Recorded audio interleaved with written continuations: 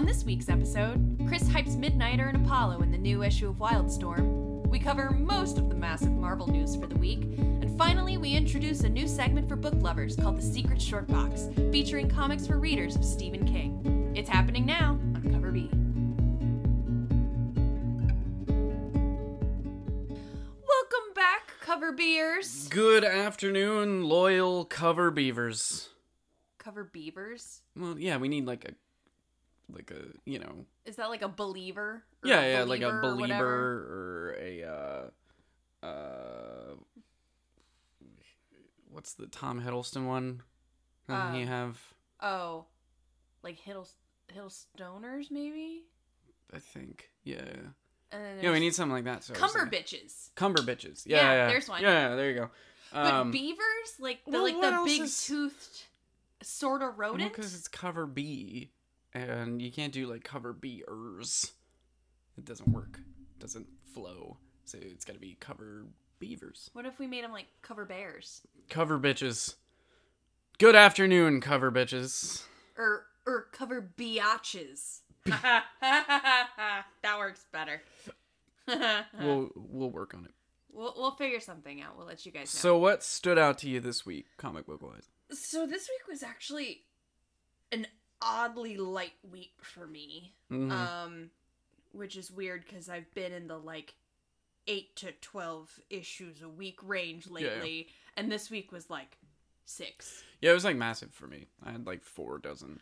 Yeah, apparently it was everything you read. Yeah, everything I read. Everything I read. Which is fine. It just means next week I'm going to have 18 titles to try and get through. So that'll be a good time. Fair enough. But I think the one, some fun stuff happened. Shuri number 5. She finally took on the Black Panther mantle. Spoiler alert. Nice. It's not like we didn't all know it was going to happen for the past 5 issues. You're supposed to lead with the spoiler alert, though. You can't be Bruce Willis was dead the whole time. Spoiler alert. You have to, lead with it. You know what I mean? But this is hardly a spoiler. We all knew. I mean... Yeah. You have to be spoiler alert, guys. It was all in a snow globe or something like that, Still terrible television history. Yeah, right. Why would you do... Anyway, that's a whole other tangent. So, that was a cool issue. We all kind of knew it was going to happen because that's sort of the whole plot of a Shuri book, I would feel like. Mm-hmm. But then I think the book that I enjoyed the most this week was Miles Morales' Spider-Man number 3. Cool. It's a good issue. It has some fun team-up-ness between our friendly neighborhood Miles Spider and the Rhino, believe it or not. And they introduce Captain America. And there's this really sweet moment where Miles talks about how just being in the presence of Captain America makes you want to be a better person. And it's not because he's a hero, it's just because of who he is. Mm. And it's very sweet, it's touching, it's heartfelt. That's cool. Yeah, so that was good. And then Unstoppable Wasp number 5, maybe 6. I think 5. That one was personally, it was a great issue. It's a great issue and it's a great story arc, but it was a little hard to read for me. I have some people in my life who struggle with mental illness, and this one really depicted her in her depression. Mm-hmm. And some of the things she said, I have heard people I love say. And it, I actually had to put the book down halfway through and go look at cat videos on the internet because it's a little triggering. That's put intense. It that way. I mean, but it's cool that somebody writing in a mainstream book, and it's Unstoppable Wasp. Yes. Can take presumably their own experiences and adequately portray them. Oh yeah, I mean it's so impactful to me to know that there are people out there who are struggling with, bipolar or depression or anxiety or manic episodes, and they're reading this book and they can see themselves. They see themselves finally represented. And that's huge. And the fact that she did it so well that it, hit me really hard as someone who's watched it in other people that I care about. It was very well done. Mm-hmm. It was very well done. So that one's not too far in either. So Unstoppable Wasp, go pick that one up. Worth a pickup. Get an emotional book. Yeah, just be ready, especially if you have people in your life that you think could relate, or if you yourself could relate. It can get you. It'll sneak up on you. Mm-hmm. But anyway, so what about you? What'd you read this week that made a dent? I read a frick ton. You had a big pull this week. I was up like all night reading books. But a couple number ones stood out to me. High Level, number one. It's a new Vertigo title. Seems cool. It's got a nice setup. The characters and the dialogue are a little tropey, a little basic. But the art's pretty cool. The like world that they've built is pretty cool. And there seems to be some sort of like religious allegory going on, which could be cool. So, that's cool. Worth picking up. High Level number one, by Vertigo. It's got a really awesome Matina B cover. Get it while you can before he loses his job entirely. That's the cool one that's got like a really cool logo, right? Yeah. You like the logo Yeah, on it, most logos on comics are kind of like, you know, look at this weird, edgy, scraggly Biff, font. bang, pop. Yeah, and this could be the logo of a software company. Like, yeah, it's cool. Kind of cool. It's a cool book. And then Sharky the Bounty Hunter, new Mark Millar. Yeah, I saw that came out. Once again, I will say it will probably end the same way that Mark Millar books do. But it's a super, like, just good-looking book. The premise is okay. I mean, it's nothing that we haven't seen before. Kind of like bounty hunter type guy gets essentially like shoehorned into having to take care of this kid. So like action figure has to take care of a kid, and it really feels like Mark Millar does Lobo in a way, with a little bit less like, you know, Lobo can sometimes be very like, hey, I'm going to chew your face off. But it did feel very Lobo-y. It's got Bianchi doing the art, so the art is gorgeous, very nice. Like nicely painted, and a lot of like use of interesting colors. It was cool. It you know, it's well done. Like I said, like I've always said, like I love Mark Millar's stuff. It's just I always get nervous when we get into like issue 3 and they're still setting up characters and premises, and I'm like, wow, we got 3 issues left. I bet the next one's the climax, and then we're done. So I don't know, we'll see. Then I don't usually do this, but I did want to kind of make a point to mention Bitterroot number 4. I have been touting and loving Bitterroot, like I've been loving it since the first issue, and I still very much think it's a great book to pick up, but number 4 really lost it for me. Really? I don't know, they had this whole premise of like approaching concepts like ignorance and anger and hatred as like monsters and monster hunters, like people are literally being infected. And then now there's this new type of monster, and in this issue we find out it comes from like despair and stuff like that. So it has this, like, it would have this ability to be very like subtle and take a nice artistic look at racism and, you know, bigotry and stuff like that. Unfortunately, I don't know if the writer just kind of ran out of ways to talk about it or what the deal is, but I feel like they're focusing way too much on action. And so the like cool concepts that have been brought up are getting like dropped to the back while we watch these people like jump around and like karate monsters and stuff. And it's fine, like it's a fine monster hunty type book. I just hope that they kind of come back to these, you know, more high-minded concepts that they started to set up. Yeah. I guess. And because like this issue, I don't know, I was just really disappointed because it just felt like a normal, like, there's monsters, let's fight them kind of comic, and it didn't really have a lot of substance or body to it. It was lost just like its depth. It was just frame by frame by frame of these people, and it felt really quick, and like the pacing was way off. It was kind of an odd issue. So I don't know. I'm hopeful. I'm positive because it is a really cool, concept that they've set up. So I'm going to be optimistic going forward. Right. But number 4 was just kind of a low point for me. It really hit me hard. That's that disappointing. It was a bummer. It hit me really hard that it was kind of just this normal, kind of blasé monster action type thing.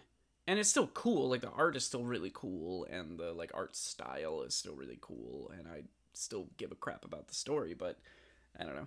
They just kind of lost it, so I hope they turn it around.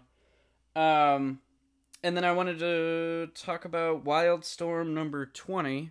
Wildstorm is 20 issues deep. I highly recommend it, though. Warren Ellis is doing that, and it's great. The art is cool, and the story's great. And it's really, it's kind of bonkers and really, at points, kind of convoluted and hard to follow, but I love it for that. I'm jealous of people, to be honest. It's one of those ones where I'm jealous of people who aren't going to read it in the monthlies. They're going to read it as, a collection. Right. I just, go start to finish. Because sometimes I have those points where, a new issue will come in and I'm like, crap, I don't remember where we're at. Who the hell is this guy and how do they pertain to these two organizations that are fighting? But it's really cool. Wildstorm is a series of characters that has been around forever. They were 90s Image characters. Oh wow. And then got bought up by DC sometime a few years ago, and so DC started introducing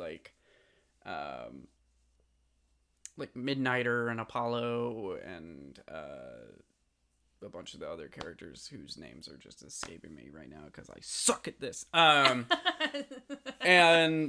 introduced them into their universe, and then at some point decided to make Wildstorm its own thing. Oh, okay. And I think originally, which this has been the theme with DC, I think originally they were going to do this big, a bunch of different titles. But so far we've only had Wildstorm, and then we've had Wildstorm Michael Cray, and the Michael Cray one kind of just died. So I don't know if it's just low readership they've pulled away. But like I said, that kind of seems to be the theme with DC right now, is they're like, here's a new imprint. Oh, crap, pull away. Yeah, they're doing that a lot. File under Young Animals and Black Label, and now they've got Jinx World, and there's Sandman stuff, and their what is the Star Comics? Is that the one that Young Justice and Wonder Twins and stuff is under? Wonder Comics. Wonder Comics.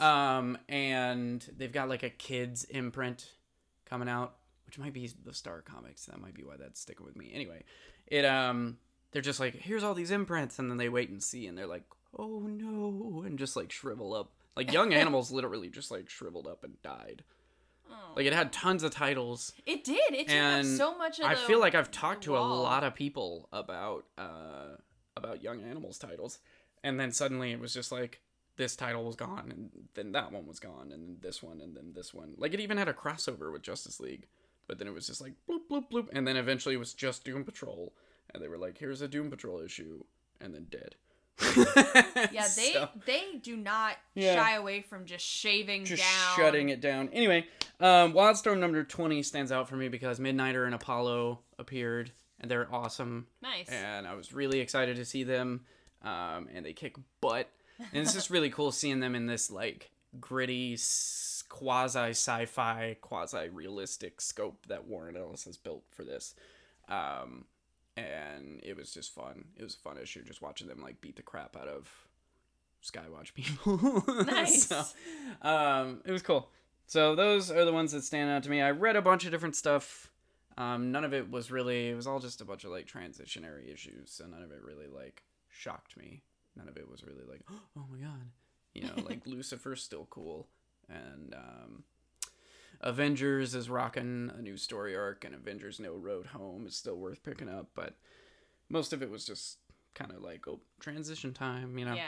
Yeah. So. I mean, you gotta read number 3s and number 7s as well as that's the thing about this medium is not every issue is going to be a killer issue. It's true. And when the companies try to make it feel like every issue is a killer issue. They don't work. It hurts overall. Yeah. Because they're trying to pump like crap into, you know, every single issue and have a reveal in every single issue. And unless you've got Donny Cates writing it, that is hard to do. And it's how you end and up even with a bunch even of with Donny weddings. Cates, he'll be like, "Hey, you remember this panel 34 from Thor number blank back in 2012? Yeah, this character." And you're like, "How do you remember this? Oh my god." I swear think he has minions. I swear Donny Cates has like a photographic memory. I think he's memorized every comic he's ever read. And you could be like, "Hey, you know, in what panel does," and like describe a scene, and he'd be like, "Oh, panel 12 of Captain America, blah," you know. See, I disagree. I think he has a spare bedroom filled with interns whose entire job is to read through weird back issues and be like, run into the other room. Donnie, look, this book. Use this character from this panel, this book. And he's like, genius, Craig. Yeah. I'm using this one in Ghost Rider. No, I think they're actually minions. He goes in and he's like, "I need a new character," and they hold up a comic and they're like, "Banana!" He gives them a banana and leaves. But yeah, there's some cool stuff. Like, there's a lot of cool stories going on, a lot of cool books going on. But, you know, not every issue is gonna, just like in TV, like, not every episode is like, oh my god, I can't wait until the next episode. Sometimes it's like, oh, okay, that, you know, got us to where we're gonna be at the mid-season finale. And if every episode were like that, then you're watching a soap opera. Yeah, or right. wrestling. Yeah. That's what you're watching. Which is essentially just... Yeah, which is a soap incredibly opera. Masculine. Yeah. Soap anyway, opera. That's comics for the week. Woohoo! And now, your Cover B News with your hosts, Chris and T. And now for news. News. Why do you always do the news thing? Because I like it. We have news music. We have news intro. But it's not my beautiful voice. Okay. You could do the news intro if you wanted. That requires effort. Okay. I wanted to talk about Second Coming. Oh, yeah. Got canceled. It makes me Second sad. Coming was a Vertigo title where Jesus was going to come back and find that society is less obsessed with him and more obsessed with a superhero who was like Sun Man or Solar Man or something like that. Apparently a petition got started online and a bunch of outcry got started online. Once again, as I've always said, probably from a bunch of people who have never touched a comic, and it is now canceled. Because, not trying to hate, but DC is scared of controversy, as we have seen from Bat Dong, and so this is why we can't have nice things. Well, and they're in a particularly, like, hyper anti-controversy area right now because of Bat Dong. You know what I mean? Like, they are very much, like, really worried about the type of controversy they can get, to the extent of, like, being super duper editorially strict. You know what I mean? So. And I know they're going through a bunch of changes. Bleeding Cool actually announced that they're doing another round of changes, and they're doing another announcement. I think this week it might actually come out prior to you guys listening to this, the new changes and stuff. But, yeah, I mean, I don't know. It really kind of bums me out because I was looking forward to it. Yeah, I really was too. It looked like a very fun title. It's going to be written by Mark Russell, illustrated by Richard Pace. Yeah, and he was going to come to Earth and find Sunman. It was the conservative site Citizen Go that pushed the campaign to, you know, be overly sensitive. I guess that's the campaign. To be overly worried about things that shouldn't really matter. I don't know. I guess it's a bizarre... It's unsurprising, but it's kind of a bizarre thing to care about. You know what I mean? It's not like we were talking about a comic where Superman is literally fighting Jesus. You know, it or was... in a comic where Superman claims he's Jesus. Yeah. Like, it's... Well, and we have shows like Preacher, you know, Yeah. that exist, and there are shows with like demons and devils. There are movies about like nuns being possessed by demons, and nuns get murdered on screen all the time. But like the minute it's like Jesus is a character, It's too much. it's like, whoa, you know. I don't know. But you know, it's not the first time that it's happened. I know that South Park, anytime they put Jesus on screen, they get a lot of backlash, but it's just different, I guess. DC has to stick to certain, like, you know, grounds to stand on. But I just feel like that's an odd bit of outcry to be so concerned about that you literally cancel a title. Yeah. You know what I mean? It just sucks for the writer and the artist, because, Mm-hmm. you know they've already put in work. Yeah, you know for the sure. effort was already there, and Yeah. the planning and the time. Like, And maybe if time goes by, they'll be able to, like, relaunch it, but doubtful. yeah. Doubtful knowing DC, because it'll just start another controversy. You know Yeah. what I mean? These people have nothing better to do. But I'm sorry if you were looking forward to Second Coming. If you have it down on your file at your local shop, go sob with them. But yeah, all orders of all issues have been canceled officially. So, speaking of canceled, Woo! it officially happened. We're canceled. No, not us. We're fine. How do we don't even... Did we cancel us? We're We not don't report to anybody. This is your fault. Ugh. We're not on Netflix. We're not getting canceled. Yeah, it happened. They pulled the trigger on Jessica Jones and Punisher. Mm-hmm. Though, apparently we're still gonna get I knew it. season 3 of Jessica Jones. Mm-hmm. But that's not the interesting news. The interesting news is that as soon as it was officially over, Hulu piped up and was like, yo, Daredevil, Punisher, call me. And now apparently it might move over to Hulu. What's going Or on with Disney that? Plus. What is going on with Marvel's relationship with Hulu? Because I I know, think- like, Disney Plus is coming. Yeah. Is it just that Hulu is so, like, eager for content that they don't care about cross-promoting with Disney Plus?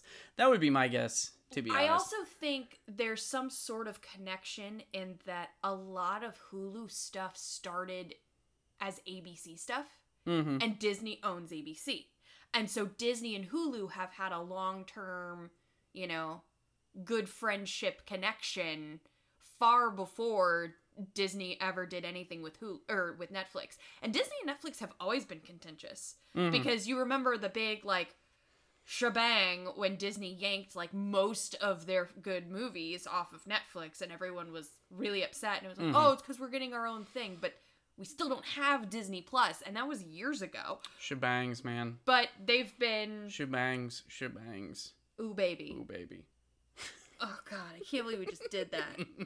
You joined me on that. I know, I that roller can't... coaster. I am a joiner Yeah. in that regard. Anyway, I guess they've just had a long-term, friendlier relationship than Disney and Netflix, and so Yeah, it wouldn't surprise me. I think it's mainly just Netflix has, I guess, a better ability to stand on its own.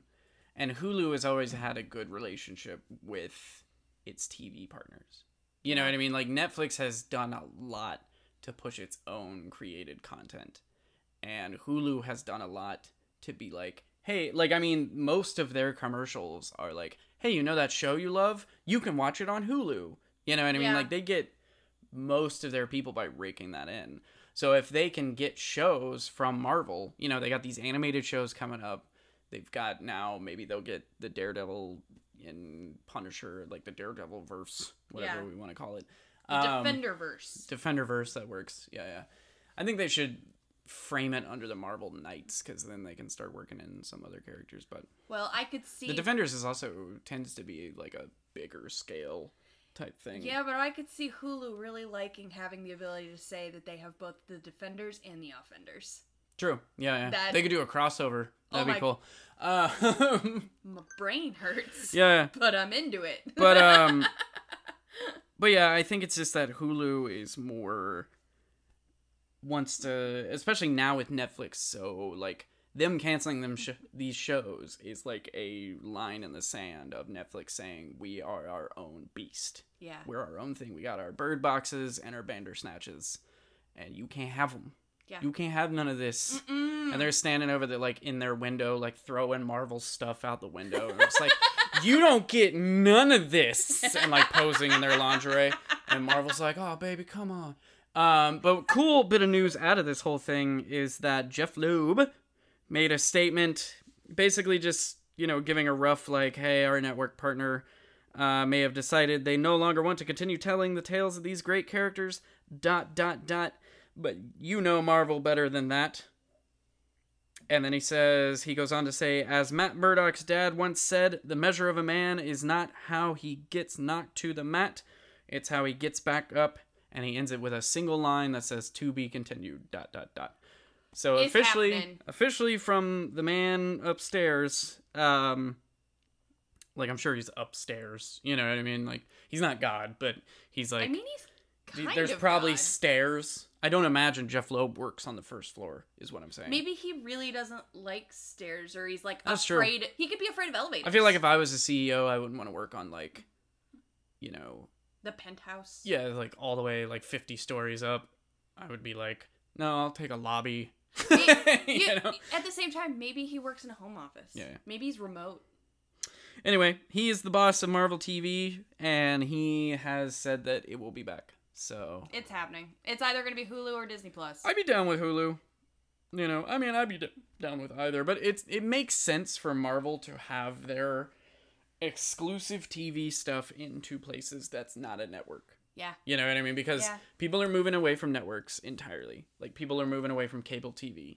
So if you pick a network that doesn't stream as well, then you're isolating an entire group. Yeah. You know? And people love streaming and love being able to just, like, binge everything. Yeah, it's true. And if they have two services, then they're basically just proliferating what they can do. Because if you overload, like, if they had, like, a new show coming out every week on Disney Plus, you know, people would get overloaded and they wouldn't watch everything. Yeah. But if you have, like, one this week over here and one this week over here, then not only do you get people who don't have the money to have two streaming services, but it spreads it out enough that people can bounce. It's also kind of a significant FU to Netflix. Yeah. Because it's like, look, we're playing nice with these people, and we're playing nice with these people, and we're playing nice with these people, and you can go hit a cliff. Yeah. Yeah. But, in other redemptive TV news, Ooh. I'm really freaking excited about this. Ooh. Neil Gaiman has signed on to produce a resurrection of Jim Henson's Storyteller. Oh my god, my heart! Yeah. So for those who don't know, Jim Henson's Storyteller was a show that focused on European folklore stories and fairy tales. It was narrated by a character played by John Hurt. He was like an elf of some sort, and he had a dog. Yeah. And he would introduce the stories a la the Crypt Keeper, but with more fresh-baked cookies.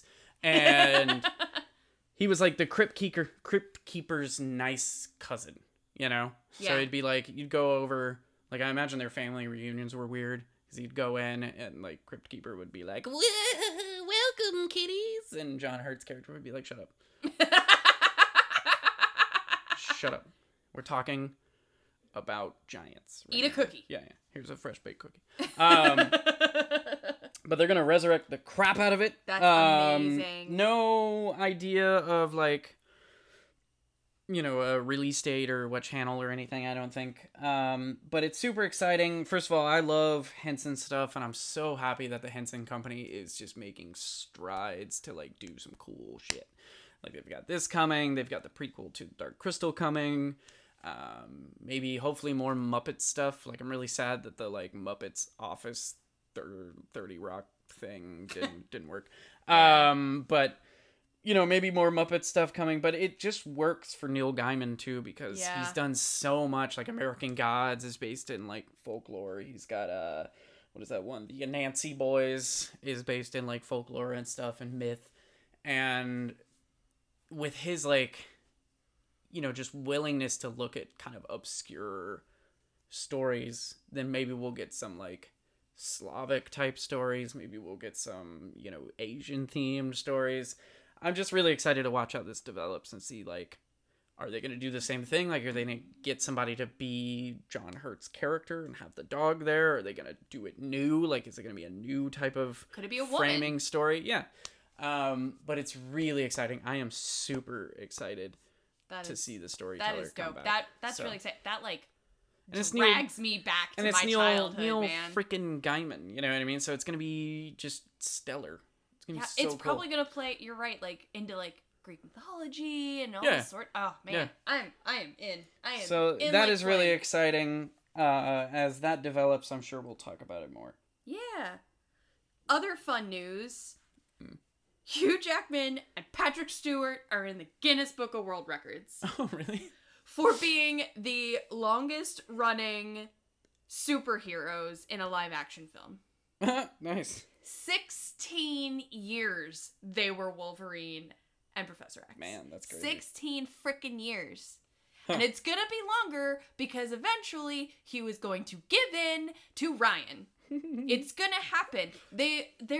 I've been posting them on our Facebook page. Another reason why you guys should follow us on Facebook.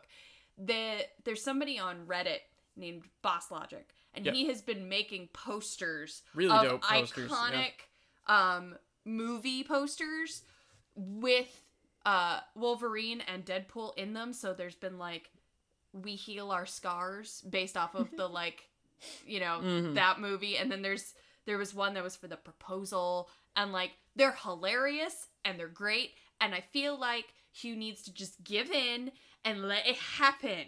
Okay? Just do it. You could be, you know, Dead Man Logan. I don't care. Did we ever share the video of Hugh Jackman and Ryan Reynolds doing commercials for each other? I don't know. Did you ever see that? I don't think I Okay. did. We'll watch that tonight after we record, and we'll post it on Friday after the episode. We will share it. So check out our Facebook for this video. It's hilarious. They put a truce up because, you know, they have this like anti each other thing. Yes. They're kind of it's very Jimmy Kimmel and Matt Damon. You know what I mean? Yes.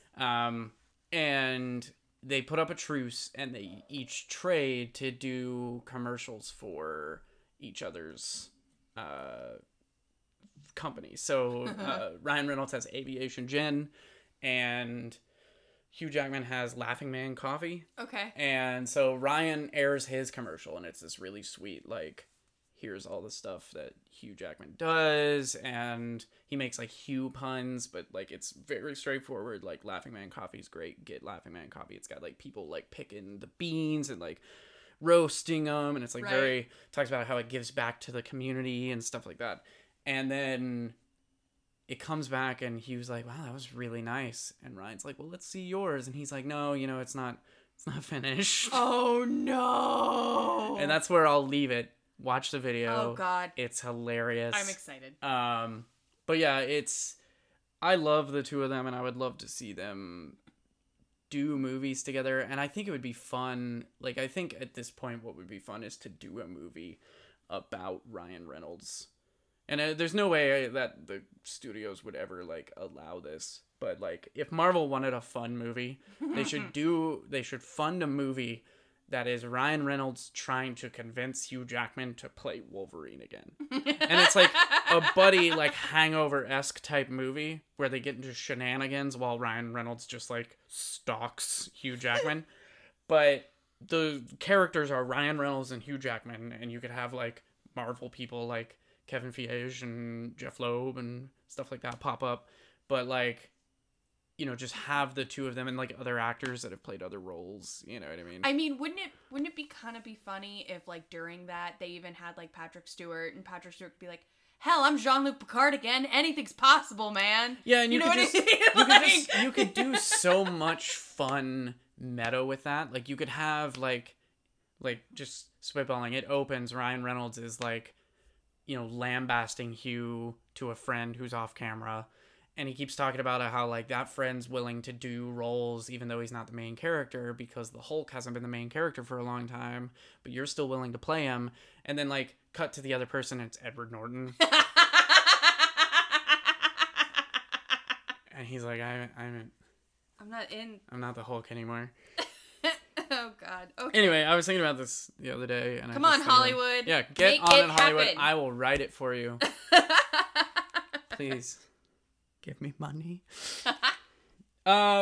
Speaking of Marvel. I feel like we're always speaking with Marvel. There's a lot of Like, Marvel. Marvel just does so much shit.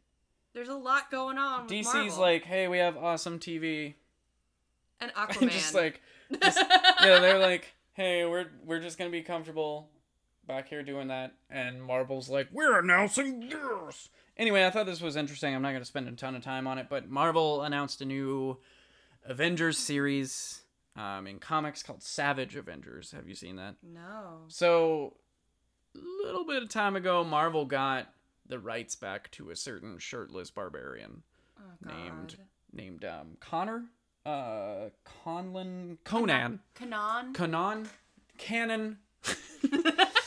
Conan the Barbarian is back with Marvel from Dark Horse, and Marvel is milking Conan's large, muscly teats like he's like they've got a long winter ahead. So he's gonna pop up in No Road Home, like the solicitations for one of the later episodes. Really? Issues of No Road Home have Conan on the cover. So something happens at some point in that story arc, and it's got Scarlet Witch and Conan fighting together. Really? And yes. And now he's going to be on a freaking Avengers team Shut up. with Dr. Voodoo, Punisher, Venom, Elektra, and Wolverine. It's a badass team. Also, the way they're setting it up, in the articles I've read about it, and the interviews that they've done for it, it's Duggan writing it, and Deodato Jr. is going to be doing the art.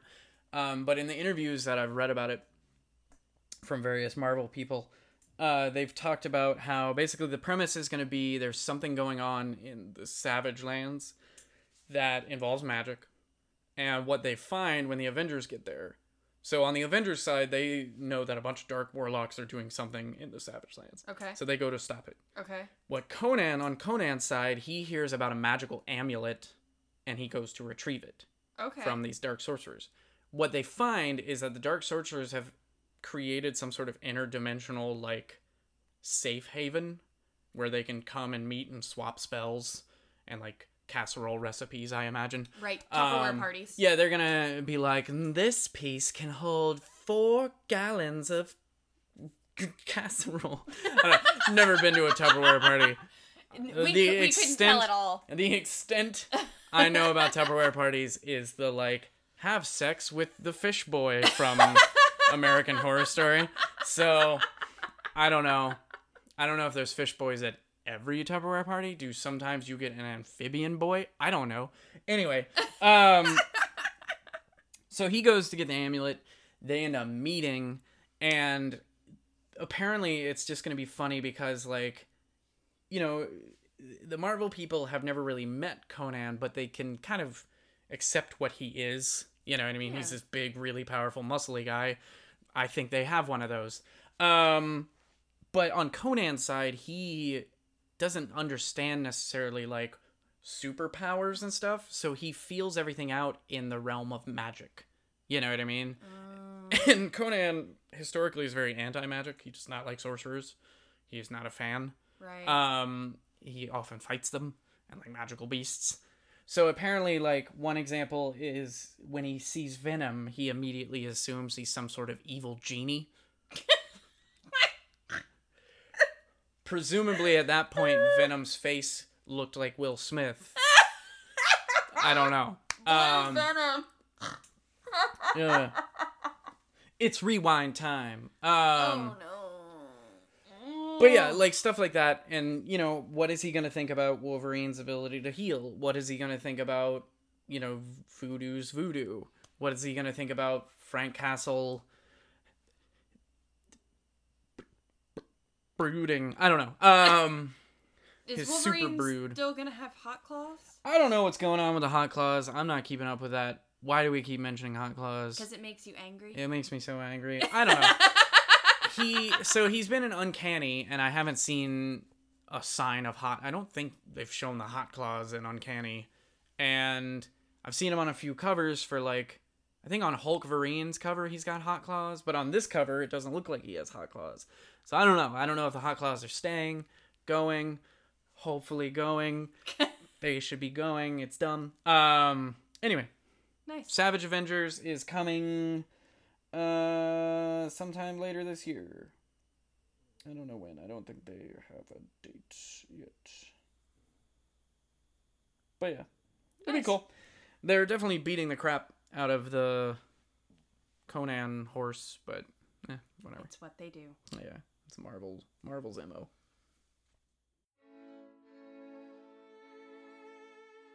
Welcome, book lovers and bibliophiles. Join us now for a journey through the secret short box.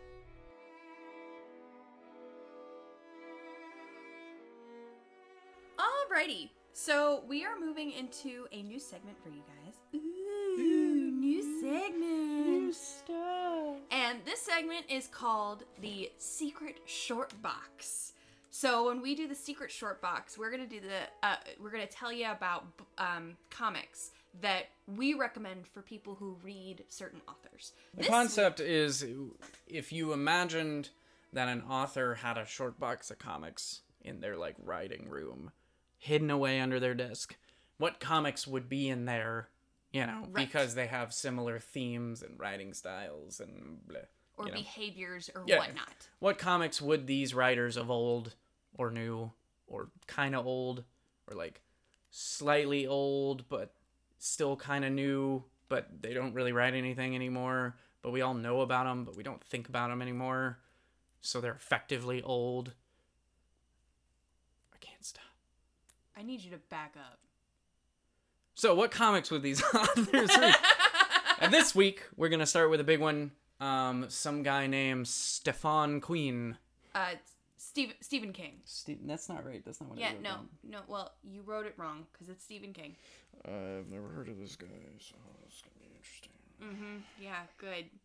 So if you read Stephen King, you probably like, high level character creation. You like horror a lot of the time. Horror and mystery, typically a setting of some sort of rural setting or maybe a small town. Very Midwestern in a lot of them. Sometimes you've got some history tapped in there. He does like his historical fiction. Themes of the supernatural, themes of the effects of madness on an individual, themes of the effect of fear on an individual, and themes of isolation. Yes. So, what is your first suspicion of what would be in his secret? I'm going to start with box? a few honorable mentions, because they're obviously connected to Stephen King. But they are good if you're a fan of Stephen King to pick up. But I don't want them to be ones that I like hark on. So there are a few Stephen King comics. So if you're an avid Stephen King reader, he has directly done some comics that might be worth picking up. Creepshow, obviously Stephen King. Dark Tower, obviously Stephen King. He also did American Vampire with Zack Snyder, which is a really cool concept. That takes into account that America is such a new nation by the grand scheme of the world, and what, ancient immortal vampires would be like going through the different decades in American history. It's a really cool read. His son, Joe Hill, has done a couple of graphic works. Granted, he's done a lot to separate himself from his father and not just be like in his dad's shadow. But Tales from the Dark Side, which are scripts from a failed relaunch of the TV show. Oh, that's and cool. Lock and Key, which actually has a Hulu show coming. Both worth picking up. I've heard amazing. I've never actually read Lock and Key, but I've heard amazing things. That might also be a good one. Just side note, if you're fans of Haunting of Hill House. It's got very similar themes. It's a family moves into this mysterious house. These kids find a bunch of magical keys. And then they uncover this, like, almost Lovecraftian mystery behind this house. Oh, and it's nice. just a great, like, it's, a lot of people refer to it as Joe Hill's magnum opus. It's just, like, wonderful horror storytelling. Oh, wow, cool. The ones that aren't necessarily directly connected to Stephen King that I wanted to say, I got two. Witches by Scott Snyder. Oh, nice. It's a 5 or 6 issue mini, comes in a trade paperback now. And they actually have a second volume coming, like a second book. So not necessarily a continuation from the story, but more stories told in that world. Anyway, very, very cool. It fits the kind of small town bill that Stephen King builds up. It's about a girl and her family moving to this town, and it slowly unravels that this girl's family's history might lie somehow tied to these dark beings that hide among the trees. Madness ensues, darkness overcomes the family, and it's just really well written, and really, it doesn't have much in the ways of like scares, but it fills you with dread and this like eerie feeling. It kind of makes you nervous to go out into the woods, to be honest. Yeah, I could see that. And then Revival by Tim Seeley. Both of these are Image titles, interestingly enough. Revival is touted as a rural horror noir, or rural horror. I think just horror, but it's got noir elements. It's kind of a horror mystery set in a small rural town where the town gets quarantined once some people start coming back from the dead. So dead denizens of the town just show up one day like, hey, it's me, it's Billy, I'm back. That's weird. And and everyone's like, oh, I hate Billy. Quarantine this bitch. And so they quarantine it, and Billy's like, but why? And there's like weird white specters that have been seen in the woods, and it follows a I think police detective. It follows her, and she has to work with the CDC to kind of figure out what's happening. So there's mystery, there's horror, there's undead people, which Stephen King likes, and it's just an awesome book. It's a great read. I love Tim Seeley. I've always loved Tim Seeley ever since Hack Slash, which I'm surprised I haven't mentioned Hack Slash on this show yet. It's coming. There will be a day where I just rant about how great Hack Slash is. But my two suggestions to wrap it up: Witches or Revival if you're a fan of Stephen King. Nice. So my honorable mention is going to be Die by Kieran Gillen. We've mentioned it. And the reason I suggested it is because it's very steeped in its own world. And Stephen King loves to build a world. Very Dark Towery. Yes, exactly. It's got that action adventure, but it's also got some dark, twisted themes, and it's got, you know, emotional turmoil, and those are all very much up his alley. And it's still early on. It's only, 3 issues deep, so that's a good one to jump right in if you're looking for something immediate that's going to be continuous. The number 1 went to 3 printings by now. Yeah, they just put out the 3rd printing, so it's awesome. Congrats. Clearly it's doing well. But so my actual picks for this, my first one is going to be Redlands. It's a book by Jordi Belair, and it's drawn by Vanessa Del Rey, which the art in this, you can't even call it beautiful. It's just perfect for the subject matter. It's one of those books. Stunning, maybe? Or there's a good word for it. There is a good word, and I can't think of the word to describe it. It'll come to me. But the story is basically about a group of witches who have essentially taken over a town in Florida called Redlands, Florida. And they run the police office, and they do their witchcraft, and it is dark, and it is gruesome, and it plays with very graphic and, offensive themes. I mean, there's a whole section of the book where one of the witches is co-possessed by the spirit of a girl who died after she was human trafficked by her father. Oh, I mean, it is dark and it is broody. But the thing about the art is that the art is all based around shadow and light and depth perception and just shading. I love the covers on that book. It's so... They're so they'd make a good mural. Yeah, they're pencil heavy, and it fits the theme so well because the content of the book is not meant to be pretty. Yeah. It is hard, but it is intense, and it's empowering for women, and it's weird, and the characters are supernatural, and there's demons, and there's the devil, and there's witches, and there's magic and possession, and it's great. It definitely ties into Stephen King themes, and they're cops, and that Stephen King loves bringing in a detective or a police office. It's the type of art you would see like in a horror movie set in like a southern mansion or something, and they like wipe away dust on a painting. Yeah, and it's like like this dark, like a dead snake with like trees and marsh behind it or something. It's all really, and it ties in so beautifully, because even though it's set in Florida, it has that southern, down home, weird, swampy feel. Like it almost, it could be in Louisiana, it could be in the lower parts of Georgia. Like, it's got that gritty southern, you almost kind of want to eat biscuits with gravy as you're reading it. Like, they lay that on, and it's great. So that's for some biscuits and gravy. I mean, I can always eat biscuits. I can always eat anything. I like eating. Eating's great. Eating's great. What were we talking about? My other comic choice. So this one's a little bit different, but I think it does still actually play very well into Stephen King and his themes. So as I mentioned before, Stephen King loves him some historical fiction and some gruesomeness, and this has both. I apologize. I'm doing that thing again, but it's Kieran Gillen. It's Uber. So I haven't talked much about Uber, but Uber is this incredibly long and elaborate rearticulation of an alternate version of what could have happened in the Second World War. If maybe even the First World War, I think primarily the second.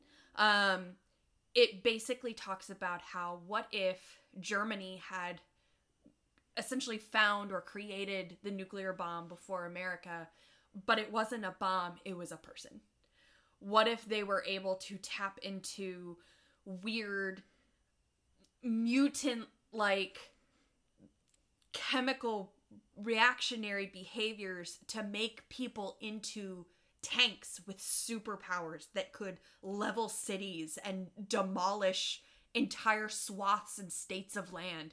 And it's so told so matter-of-factly and told so sequentially, and you focus on very specific people, but not all the time. It jumps around in different issues, and sometimes it's told from the perspective of the Germans, and sometimes it's told from the perspective of the Russians, and sometimes it's told from the perspective of the Americans and the English, and all of the major players you expect to be in there. And I mean, Alan Turing's in it, and it's both incredibly factually significant. I mean, he read just about everything in a day. There's afterwards in most of the issues, and I read all of them, which is not something I typically do.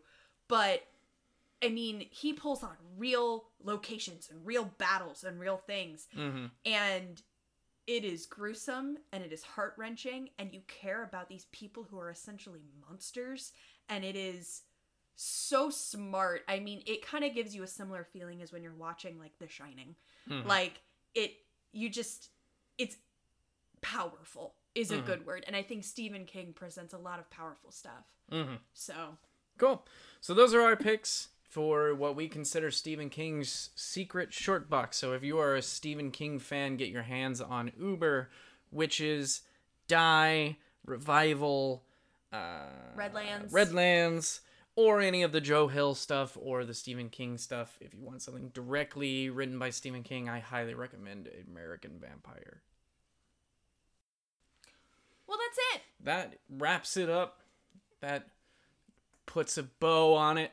That leaves it at your ex-girlfriend's doorstep. That rings the doorbell and waits patiently, but then that also gets in the car and drives away because you just can't see her again.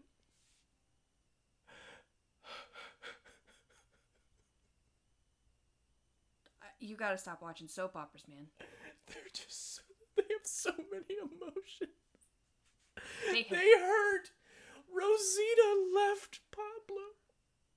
I tried, you guys. I'm really sorry. I don't even speak Spanish. While he has a moment, thank you for joining us. Thank you, guys. Thank you, Cover Beavers. No, cover biatches. We agreed on this. I never agreed on anything. Well, I make the decisions. So follow Sure. us on Facebook or on Twitter at CoverB Podcast. Check us out on Instagram. We both have personal Instagrams that we keep up with regularly. Yes, and you can find us and locate any of your favorite ways to listen to the podcast from our website, coverbpodcast.com. And share it. Yes. Share it like you would share the measles. Oh, don't do that. Too soon? Oh. Anyway, stay tuned for our next week for our next episode of Cover B. Bye, guys. Adios.